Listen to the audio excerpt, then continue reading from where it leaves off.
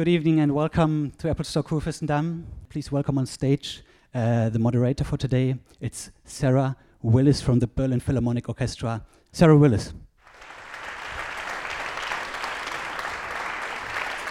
Hello. Hello, it's really fabulous to be here. I play the Berlin Philharmonic, and I didn't actually know there was such a fantastic concert space here. We knew there was an event room, but that it's so great, I think I'm going to pass that message on.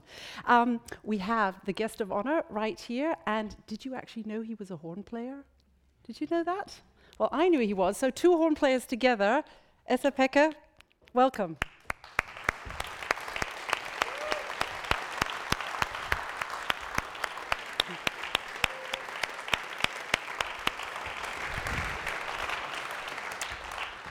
So we discussed the possibility of telling some horn jokes at the beginning, but then we thought maybe that's not for public consumption. But you actually started your life as a horn player, as well as studying composing and conducting at the Sibelius Academy. I did indeed, yeah. Yeah, I even made a living as a horn player. You made a living as a horn player? That's difficult. I mean, I was still in school, but I earned like my pocket money as a horn player in various orchestras in Helsinki. So I got to know that side of life. So you're one of the club. That's okay. That's conductors that actually played the horn. It's like a tattoo, you know. You get it once and then it's always there. So. And you understand us. So it's nice to have a horn player when conducting us.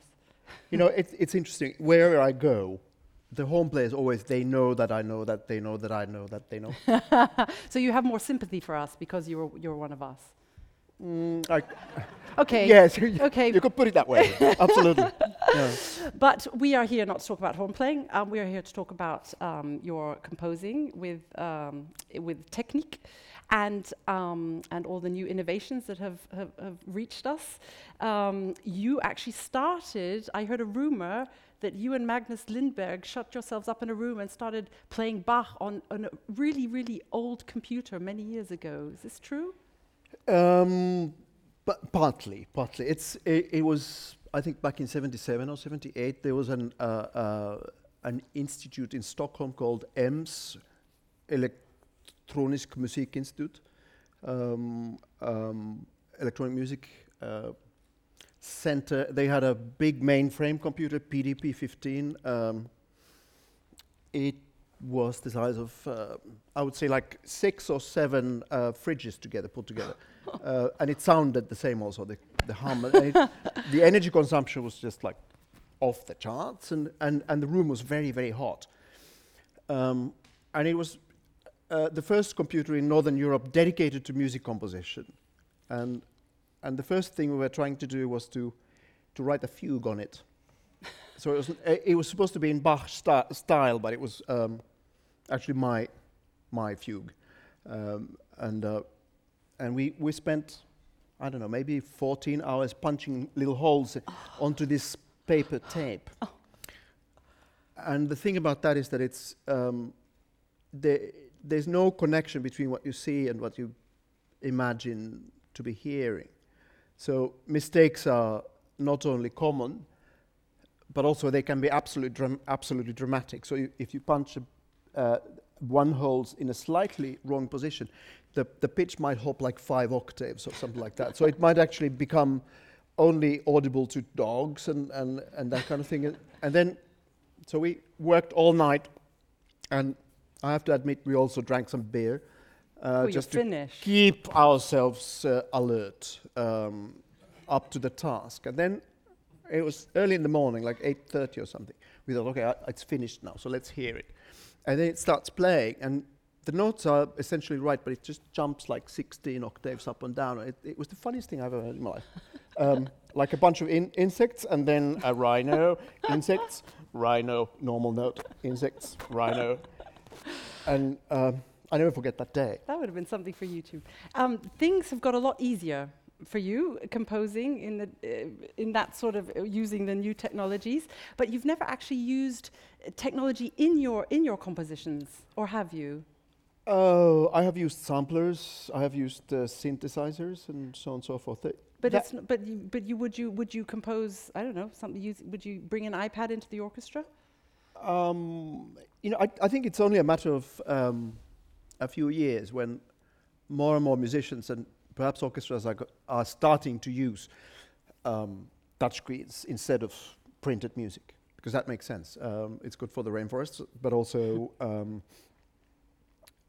you save on the postal cost and so on and so forth, and downloading is so much faster and safer than mailing things, and so I think it's just a matter of time. We still have some format issues and so on and so forth, and that the iPad screen is a little too small. But yeah, I think we are getting there. I was looking to see your, what were your sort of technical successes up to now, and there are of course the ones in the music, like the Tristan project and Bluebeard. But actually, for me, I realized for me your first technical huge success was actually helping build the Walt Disney Center, the Walt Disney Hall in with Frank Gehry. Did you actually help him with the acoustics, and how did that work?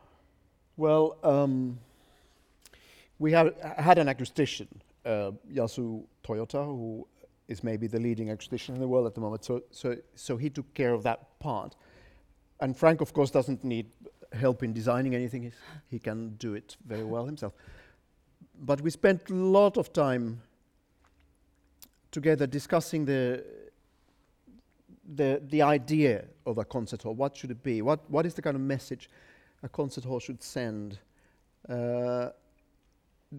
Of course, in America, also in some parts of Europe, but especially in the States, concert halls and public arts buildings built in the 70s and in the 80s, they had this sort of temple-like quality. Quite often they were up on hills or pedestals, and in order to get there, you had to climb stairs, and also you had to assume this kind of worship position when approaching an arts institution, which we didn't think was the right approach.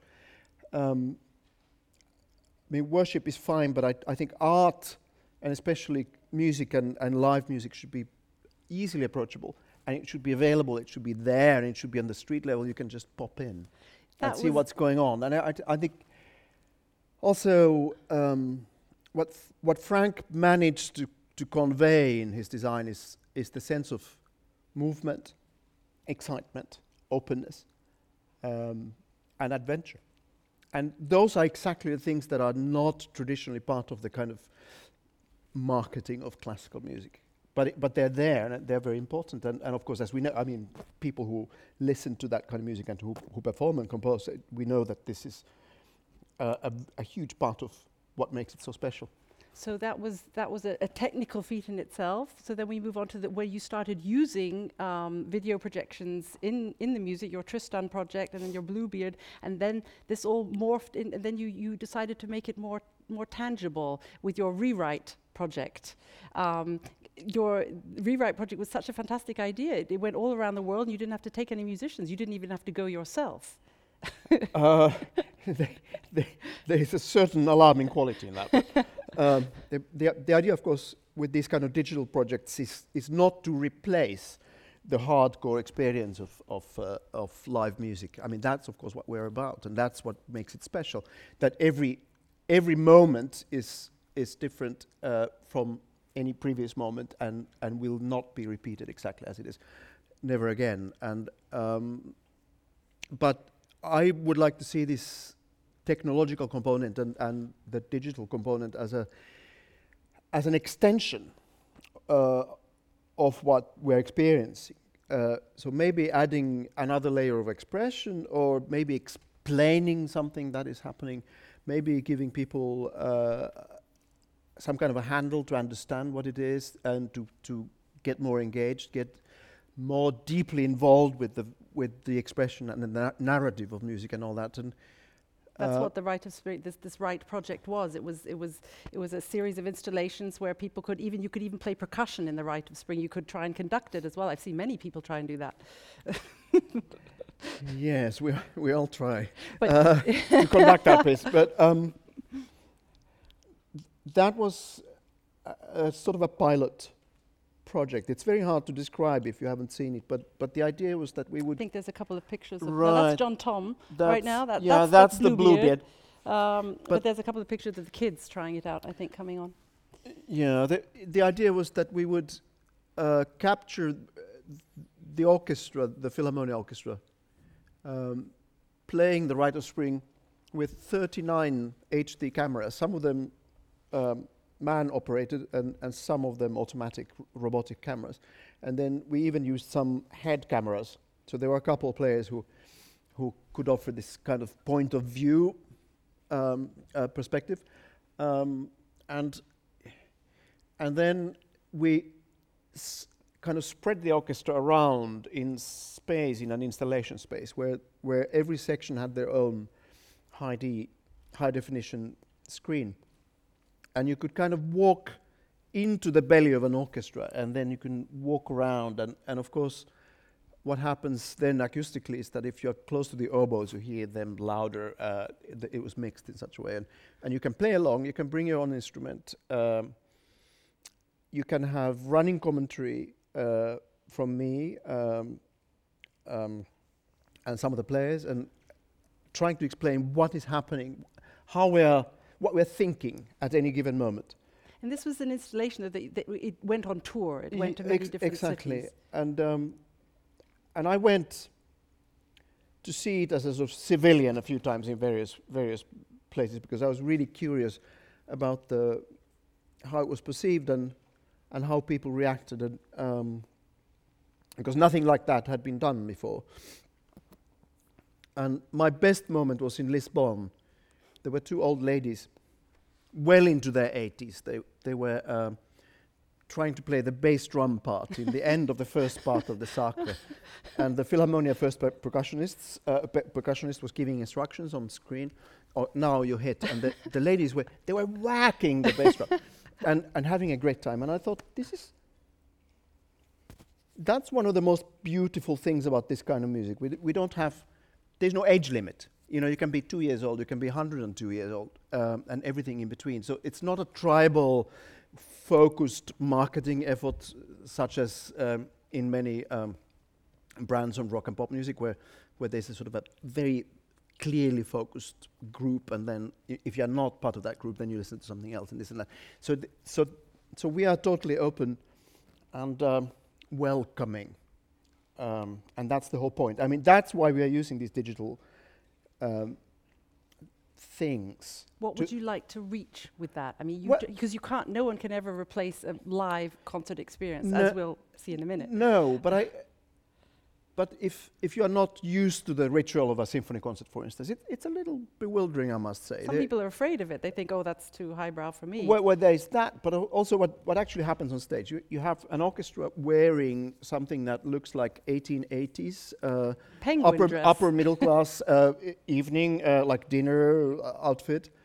And then there's a person on the box who's making ritual movements that seem to have a vague or no connection with what's going on, and you wonder how on earth does it work? It sounds really great, but what makes it work? How are they actually communicating? How often have I been asked, do you really need that guy up there on the podium? We do. I've been asked that too. There was this is awful name dropping, but once in the early 80s, I was supposed to do a project with Sting, and he came to one of my concerts, and I was conducting the London Sinfonietta in Schoenberg's Kammersymphony, and he came to see me afterwards and said, "That was great. What a good piece. But what do you actually do? How do you have? I didn't detect any connection between what you do and the music." So that was a little dramatic. Yeah. He's a cool one, is old Sting. Yeah, but I thought maybe this needs a little bit of analysis. So you've morphed this rewrite project into an app, which I happen to have here on one I've prepared earlier. And you up there? I do this. And here we go. What would you like to hear? Symphonie Fantastique? What Esa-Pekka was just talking about, you can literally do. You can go into a piece and you can go into the music, you can see who's playing, there's Katie, the first horn, and you can go into the orchestra with these little dots, press on a section, and hear how awful the horns sound from behind. We sound terrible if you sit behind us. So the idea is that you hover your finger over the orchestra, and and that moves you to that very acoustical spot of the orchestra. So It's really it's an incredible thing. You've also got wonderful interviews with the well, not interviews. Your Philharmonia orchestra are amazing digitally. They just get on. Look, I went first, and I went here, and I pressed on the horn, and I got Katie. I pressed on Katie. Hello, my name's Katie, and I play the French And she horn. goes on for hours about the French horn. She's amazing. as people do. It's really well, as they do. Okay, but anyway, I mean, this is what you've put together. That is really an incredible present to everyone out there. You feel like you're sitting in the orchestra, and you can hear what it sounds like in the horn section, in the violin section. Where did you get this idea from? It was just something you always wanted to put out there? Well, in all honesty, I had extremely capable and inventive collaborators when doing this, You've always been an Apple user, haven't you? Right from the. Okay, well maybe. yeah, yes, say yes. absolutely. Yeah, I've been fairly faithful, I must say. Yeah. But so we thought that after the rewrite experience, which was really a pilot in many ways, we didn't know how this would be perceived and how it would work. It was such a success, so we thought that we should do something for the iPad, because the platform was actually maturing, and also the new generation iPads were powerful enough to do all this stuff. So you can have 4 HD windows That's open right, at the same yeah. time, and plus you can run sound in high audio. You see, it's 5-year-olds who master this in like 5 minutes, and then That's the scary thing. They really can. so for them it's totally normal. You grew up with touchscreen and that's it, and then in 3 minutes they have got the hang of it. But the idea was to create something that would work on many different levels, not only for the professionals or the music lovers or the sort of people with the experience, but also people who never been to a classical concert, never seen a symphony orchestra, and everything in between. And I was hoping that it would work on many different levels, also in terms of how deep you want to go. You can just watch a performance of, say, the first movement of Mahler 6, or you can go into the history of the orchestra. Or you can watch the Esa-Pekka Salonen violin concerto. Yeah, But the great thing is, excuse me for interrupting. The great thing is your commentary. You can go on and you can hear them talking about it while it plays. It's Kommentar. Listen, here you go. You get the subtitles. You can have the subtitles going while you play it. It's incredible. And I was also hoping that this could have a function in music education in schools, normal schools. But more and more schools are using iPads. More and more schools are cutting back on arts education, and especially classical music. And I was hoping that this kind of app could fill the gap somehow. And there's been a wonderful campaign as well. Versus, it's a beautiful campaign. It's such a gift to classical music to have this so much publicity out there. I think we'll show the film. Have we got it there, or should we take the questions first? We'll show the film. Ah.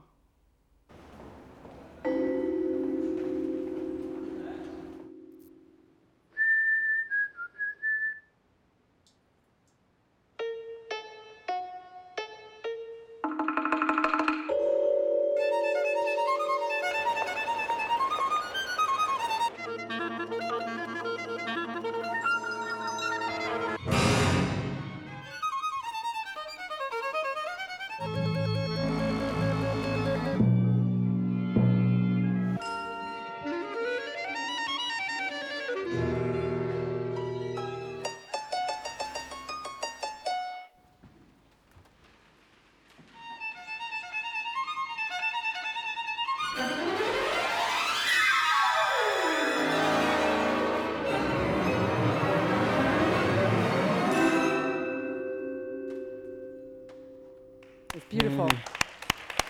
It's beautiful.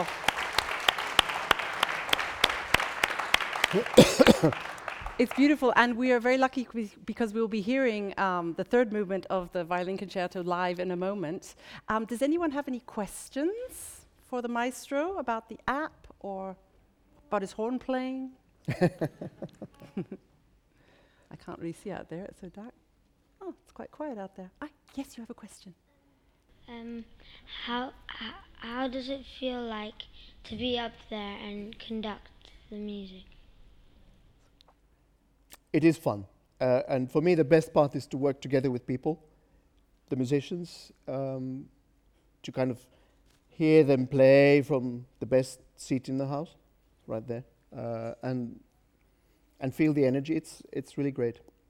Do you think you'll be playing with this app and going looking at the orchestra? It looks pretty cool, doesn't it? Yeah, good. Good answer. Anybody else before the orchestra comes out? Your orchestra, you brought your orchestra, you're digitally famous. It was like I was seeing lots of old friends anyway from England, but I recognized all their faces from the app. You've brought them over with you this morning, this afternoon. Of course, never leave home without the Philharmonic Orchestra. They'll be coming on in a minute. Tell us about the program. We are going to start with Valse Triste by Sibelius.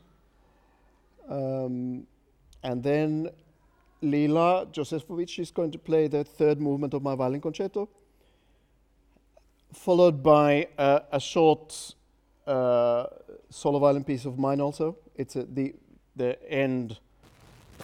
last section of a violin piece called Lachen verlernt. And then we are going to play Musique funèbre by Lutoslawski for string orchestra. It's not the jolliest ending imaginable, but it's a beautiful piece. Do you think classical music needs all this technology?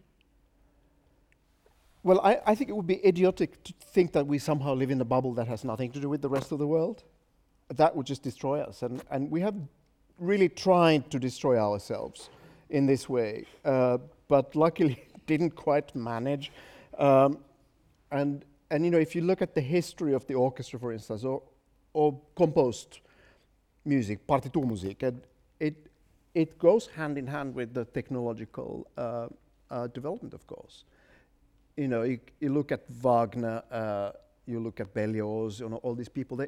The moment somebody invented something, they were right there, and they even invented things themselves. And I read somewhere that the first version of the Alpensymphony by Richard Strauss used a machine that somebody had. Have you heard about this? I haven't. That a machine that helped the wind players to play longer phrases without taking breath. I want one. But he abandoned the machine after the first performance, and I'm terribly curious about how this works. Where it's some kind of a pump. But I have no idea how this works. But I would love to see a picture of it. If anybody has one, please send it to me. Well, I think you're absolutely right. I think we need to move with the times in classical music, and I think we are very lucky to have you and your vision in technology. Not only that, but with your music making, and your composing. Thank you for coming today, and thank you for bringing your orchestra and your piece and your app. Thank you very, very much for being here. Thank you, Sarah. Thank you. Thank you.